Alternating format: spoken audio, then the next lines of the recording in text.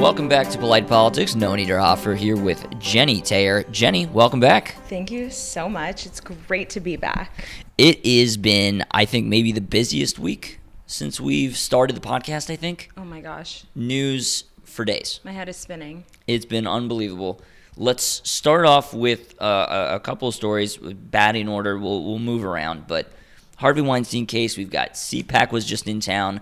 APAC is now in town. We have a COVID-19 update for you. Stock market, obviously a big story in the news. The U.S. signing a peace deal with the Taliban. We also have a couple of other great things as far as the South Carolina primary and a preview of Super Tuesday. So a lot to get into, and we will start now. Harvey Weinstein was found guilty by a jury of his peers in New York. First-degree sexual assault, third-degree rape. He was found not guilty on some counts of the sexual predation charges. Those were the more serious ones that carried life in prison. He has a case in L.A. that is still proceeding. Charges there include forcible rape, forcible oral copulation, sexual penetration by use of force, sexual battery by restraint. Could face up to 28 years in prison there. As of right now, he could face up to 25 years in prison. In New York, March 11th is the date for sentencing. That's so right. He was the big domino, would you say, to fall, in the first really big name in the Me Too movement that I think really kind of launched this thing. Jenny, what do you think the impact of this is? What's the impact going forward? I think, like we saw, it really started the Me Too movement, and I think that's only going to grow. Fortunately, women have a voice, right? But unfortunately, and victims, because it can be both men and women, but I think that it's going to expose a greater culture in Hollywood. And, you know, I think it's a very sad reality. Also, it appears that Harvey Weinstein is in a hospital right now, and they diverted him to that hospital when they were headed to Rikers. He is not very, he's not dealing with this well, which I think, you know, it's kind of what he deserves, you know, and a lot of his victims believe. And I think the attorney for his victims, Gloria Allred, she said, why is he not in the Rikers, you know, clinic? Why is he being treated like he's always been treated? I think you're absolutely right about that, Jenny. And you made a great point about the fact that Harvey Weinstein was not only enabled by many in the Democratic Party, Hillary Clinton, the Obamas. Throughout the years, he's been a big donor for a lot of Democrats. Do you think that this will lead to more self-awareness or more of an inward, introspective look among some in Hollywood and the Democratic Party? I hope that it changes the culture. Definitely hope it changes the culture. And as I was saying, just found this out. Apparently, California cannot prosecute a defendant without that person sitting in the courtroom. So California and New York are going to have to work out some way for them to transport Harvey Weinstein to California and then probably hold him there for the duration of their trial. And the March 11th sentencing will give us a lot more clarification, but he's going to prison for what should be and seems like a very, very, very long time. He'll spend the rest of his life in prison. Want to move on to APAC and CPAC, a couple of huge conferences going on this week. You were at CPAC and you are going to APAC, and it's just kind of a craziness here in the DC area. So Jenny, break it down for us. I would love to know, you know, what are one or two things that you kind of learned or got out of CPAC from your time there, and what are one or two things that you're expecting or looking forward to from APAC that you're going to today? Okay, so CPAC was amazing. I can't even tell you how many people there were. It was completely sold out. The crowds were so engaged. I actually didn't go for many of the sessions because I had to work there, but I did go to the vice president's speech, and it was so exciting, and he really left people with a positive outlook. Despite starting, which I thought was really interesting, despite starting it off with coronavirus, he really put people at ease, and he really rallied people around the flag. It was incredible. He even came down at the end and took selfies with everyone, which was just amazing. You know, he touched on everything from the U.S. relationship with Israel, which I think is important with APAC coming up. He talked about, you know, our great veterans, Afghanistan, It was really a great speech, and everyone was really excited. And I have to say, despite having a heckler behind me who interrupted the speech, he did not flinch. He kept going. CPAC quickly escorted this person out, and it was amazing. He really is just a great speaker. So I think that was one of the highlights for me. Moving ahead to APAC, what are one or two things that you're kind of either looking forward to or expecting to get out of APAC? Well, I'm looking forward to hearing from some of the greatest world leaders, and I think it's also interesting timing because we're coming up to the third election in Israel, so hopefully this will be the last election because it's been pretty crazy there. The political system is definitely a lot different than ours.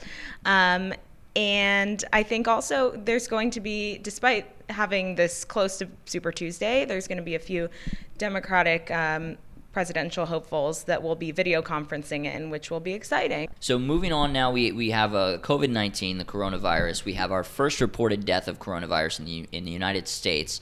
The reason I say reported death, and I want to use that word very carefully, is because there are some people that haven't been diagnosed yet that they could also have died from coronavirus. We just didn't know. But this is the first reported death in the United States. Came in Washington State. San Francisco has declared a state of emergency as well. The West Coast is kind of on high alert right now. And we just found out overnight, HHS Secretary, that's again Health and Human Services, Alex Azar, has said that there is a new case now in Chicago. So we have a new case in Chicago in the United States. Vice President Pence, as you talked about, is leading a task force. It seems right. From his time as governor of the state of Indiana, definitely it would seem has that kind of leadership experience to summon different stakeholders and do outreach to different groups. Seems like he was definitely the right person to lead this charge. And then the stock market tumbled, unfortunately, and we're in correction territory. It was the fastest stock market correction in history as we see investors becoming more nervous about the situation right now as we see the global economy with what we're seeing in China. Now Italy has had a lot. South Korea and Iran are now seeing explosion in new cases. The death rate is still quite low right now, but there are still so many people that we don't know whether they have it or they don't. For Vice President Pence, what do you think of the president's actions so far in terms of trying to take control and really get a handle on this and keep the panic level down? I think he's doing a great job. I think that first press conference where he announced that Pence was leading the charge, it was very reassuring. He also spoke once this death was reported. So he's very on top of educating the public, keeping everyone informed, and making sure that there's no misinformation being spread. So he's speaking directly with reporters and with the American public. It's really important that he does that. And I think also one thing that's really important to note is that there are a couple countries, including the U.S., that are working towards a vaccine. I think one of the quickest we're going to see is through Israeli scientists that say they're weeks away. Once that happens, they'll have basically 90 days before it's able to be used, which is actually the quickest process, which is a little alarming because this is spreading a lot quicker than that. I mean, I don't know where we'll be in 3 weeks plus 90 days from that time. We also have the UK health secretary saying they're working towards a vaccine. That could be months. The US has a longer process. It could take up to a year. So that's something also to look at. And obviously, we hope that the Israeli scientists can create this vaccine as quickly as possible, one that's effective and helps slow potential deaths that we might see around the globe from this. Now let's move on to some big news for one Joe Biden last night. Apparently, this is his first time ever winning a state in a presidential primary. He's never won a state before. This is his first win, and it could not have come at a better time for the former vice president. He is now second in delegates. Tom Steyer has dropped out of the race as he dominated Joe Biden did in South Carolina. What is the state of the race now as you see it as we move here to Super Tuesday? And that's what we'll talk about. So we'll get South Carolina and then the Super Tuesday. your initial thoughts on South Carolina, Jenny. Right. I mean, Biden really took the cake here. He had 48% of the vote, which is huge. And this is a state with a ton of delegates, and there was a huge turnout in the race. He also really captured the African American vote. According to an exit poll, he got 61% of that, excuse me. And this is coming right on the heels of Super Tuesday, like you said. I mean, he dominated, just as you said, not just among African Americans. He won every demographic, and actually seemed to expand some of the electorate, which is kind of very interesting. He won independents, which has typically been a very important group for Bernie Sanders, who typically is an independent, but then caucuses with the Democrats. Very interesting. March 3rd is Super Tuesday. 34% of the pledged delegates are going to be out, so about a third of the remaining delegates there. Steyer, again, who dropped out, spent nearly $200 million, didn't really see much for it, although he did come in third, I believe, in South Carolina. That's right. Some of the states here that will be up for grabs. So we have Alabama, Arkansas, California, Colorado, Maine, Massachusetts, Minnesota, North Carolina, Oklahoma, Tennessee, Texas, Utah, Vermont, Virginia, and, not to be left out, American Samoa. So we get 14 states and a territory. There are no winner-take-all states. So whoever the front runner is kind of going forward, they will continue to amass delegates. And it looks like Bernie Sanders is in a situation where he is, barring something miraculous, after Super Tuesday, it looks like he will have a nearly insurmountable lead in the delegate count. What is your thoughts here on the state of the race? Do you think that somebody is going to be able to catch Bernie Sanders on Super Tuesday and make a move? It's hard to say because up until South Carolina, Sanders really had a lead with Iowa, New Hampshire, and Nevada. So it'll be interesting, although Biden did recently get the Virginia governor's endorsement, which will be huge for that state. But I think also the key players here in those 14 states you listed are also going to be California and Texas. And that will be really interesting for what's to come on Super Tuesday. So I expect, my prediction personally, that Sanders is going to take the lead in most of these states. But I don't think Biden is going to fall too behind. I think maybe he'll definitely win Virginia. So I think he'll win some states, but I have very, very big doubts that he'll be able to have anything close to what we're going to see Sanders amass. There is a potential situation where Sanders might be the only one to get to the 15% threshold in California that you have to clear in order to get their delegates. I think right now Sanders is polling in the 30s, and Biden I think is around 18%. So if the margin of error is within there and Biden falls below that 15, then we may not see anybody except for one person clear that threshold to get California state's delegates. California is delegate rich, and that's why California decided to move up, because their position in the previous primary calendar, the race had pretty always usually been decided. But now they are a kingmaker on Super Tuesday, which is huge for them. California and Texas are the big prizes. Right now, Bernie has a narrow lead in Texas, but a big, big lead in California. I was reading something from Mike Allen in Axios. He said if Bernie's Super Tuesday vote share, and that's just like all of the Super Tuesday votes, if he wins, let's just say 5%, so let's say 30 to 25%. If he polls at 30, the next highest person, 25%, he's going to net 96 more delegates than the next highest person, which we believe is probably going to be Biden, maybe Bloomberg, but probably Biden, especially on the heels of his victory. Now, let's say that goes to 30% to 20%. So let's say that Bernie Sanders wins by 10% there in terms of his vote share. Then he gets 198 more delegates. If it's even bigger, 35% to 20%, it's 328 more for him. I think it's going to be Bernie Sanders with the most delegates coming out of not just Super Tuesday, but I think he is going to be the big front runner now, still going into Super Tuesday, definitely after Super Tuesday. What I think is very interesting is what happens with the moderates. Jenny, do you think Warren, Klobuchar, Bloomberg, do you see them dropping out after, perhaps poor Super Tuesday performances, or do you think they are in for a dime, in for a dollar, they are going all the way to a brokered convention? Because that's what it seems like Bloomberg and Warren plan to do. Yeah, I think that's what's going to happen exactly. I think they're going to stick with this race.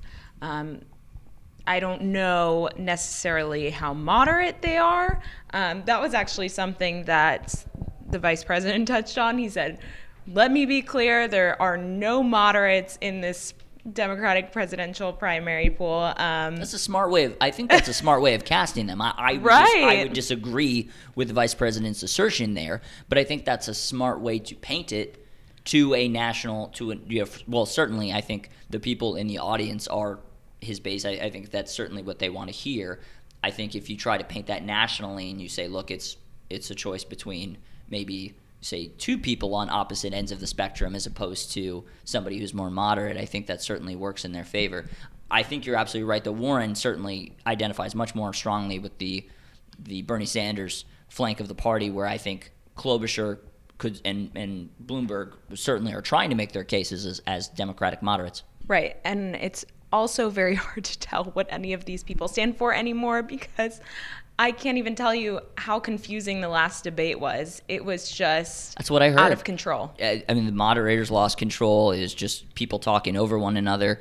It's very interesting to see as we go forward. But right now, I think it looks like it has become perhaps a two-man race between Bernie Sanders and Joe Biden on the back of Joe Biden's huge win there in South Carolina. A lot of people, Jenny, are saying that it maybe was too little too late for the anti-Bernie Sanders crowd. They should have tried to coalesce around one person and tried to stop him that way. A lot of people trying to draw a comparison to what happened in 2016 with President Trump, how they did not coalesce around one person, and President Trump ended up doing very, very well, and then they were unable to stop him as he kept the momentum.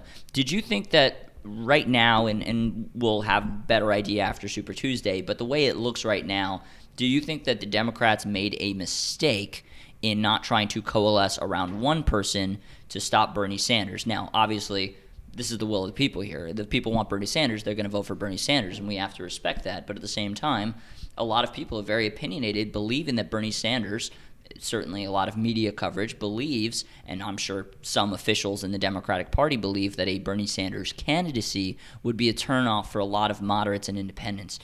Do you believe that the Democratic Party here, and specifically a lot of the candidates, made a big mistake in not trying to drop out, check their ego at the door, and not coalesce around one person?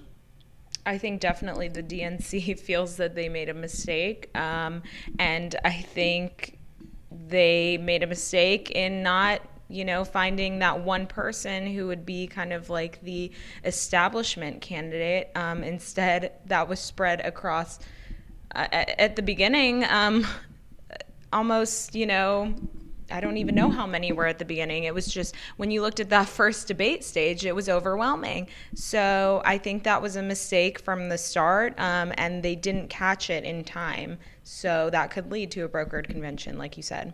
I definitely think that's the way we're headed.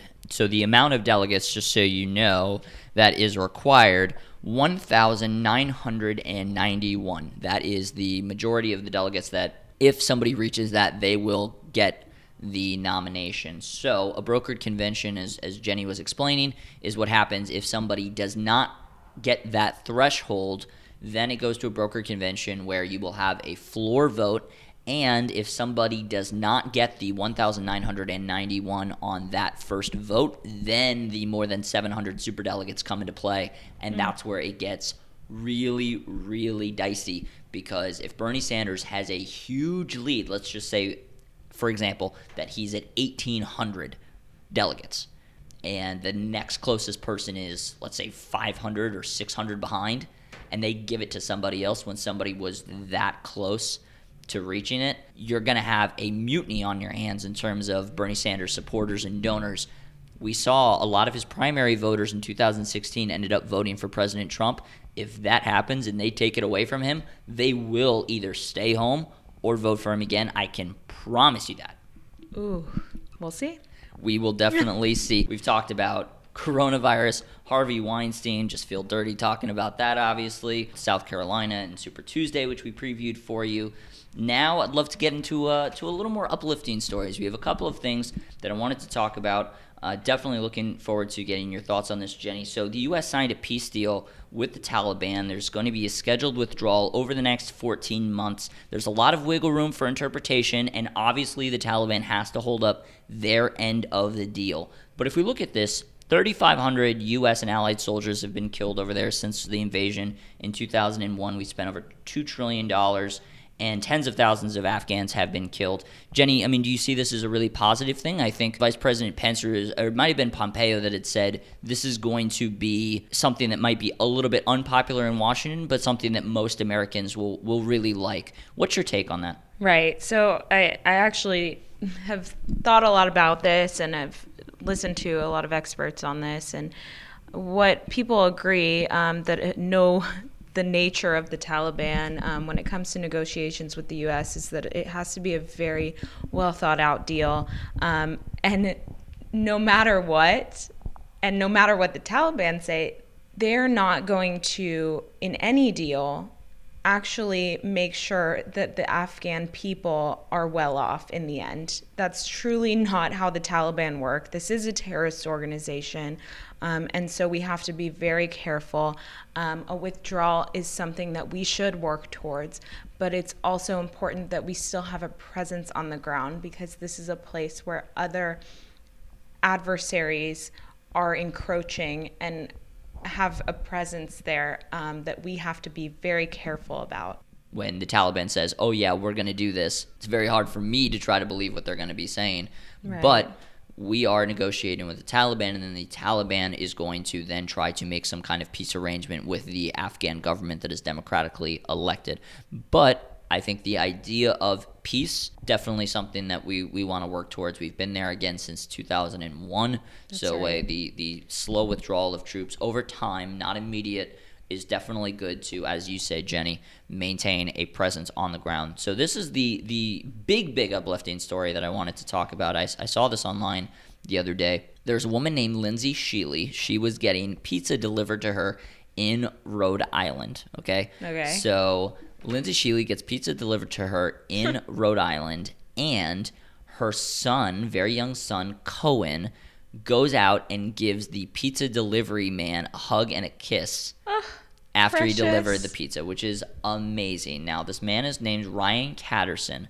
By the way, I do the same thing to my pizza delivery guy. You hug and kiss? I'm just always so happy to see that my food is here. That's beautiful. Well, this is this little baby boy, Cohen. What Cohen did not know, of course, because he's just a baby, is that Ryan Catterson had lost his 16-year-old daughter that week. And so what's amazing, Lindsay Sheely said that her doorbell actually captured the whole thing with video. So they had a video, captured it. She posted the 20-second video online, and it actually ended up in Ryan Catterson's feed. Oh, my God. And so Catterson reached out to her and said that hug and kiss meant everything to him because, as I mentioned, he had just lost his 16-year-old daughter that week. And he has a GoFundMe for the funeral arrangements for his daughter. It really went up as far as the contributions went. It's now over $28,000 as far as people's contributions to help him pay for his daughter's funeral expenses. And just, the kind of goodness that people show, especially from that little baby Cohen, to give this pizza delivery man a hug and a kiss for delivering dinner and just what it meant to somebody, and that he had no idea, but that must have meant the world to Ryan Catterson. And certainly a beautiful moment between those three, Lindsay Sheely, Cohen, and Ryan Catterson. And I just want to have everybody kind of take that as you go into your week. Just a little bit of goodness out there in the world. Absolutely. I mean, tell people that you love them, remind them it doesn't have to be an occasion to do so, and be nice to the people around you who you don't know. And I think that's just a lesson. You never know what someone else is going through, so just be a kind person. Absolutely. Couldn't have said it any better than that. Jenny, final thoughts on the week that was. I know there was a lot in there, and then maybe some thoughts on the week we have ahead. Well, I'm excited for Super Tuesday. We'll see what happens, and we'll just have to stay tuned. Excited for APAC this week. I'll have some updates next week.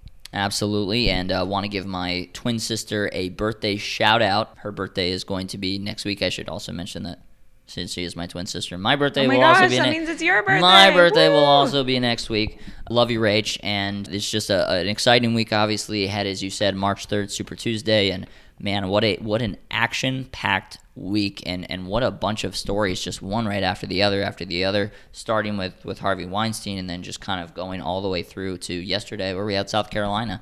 A lot there, and hopefully we gave it to you in the best way that we can, in a way that's kind of concise, informative, entertaining, and most importantly, polite. Noah Niederhofer. Jenny Terror. Thank you so much for joining us on Polite Politics. We hope to see you next time. Thanks, guys.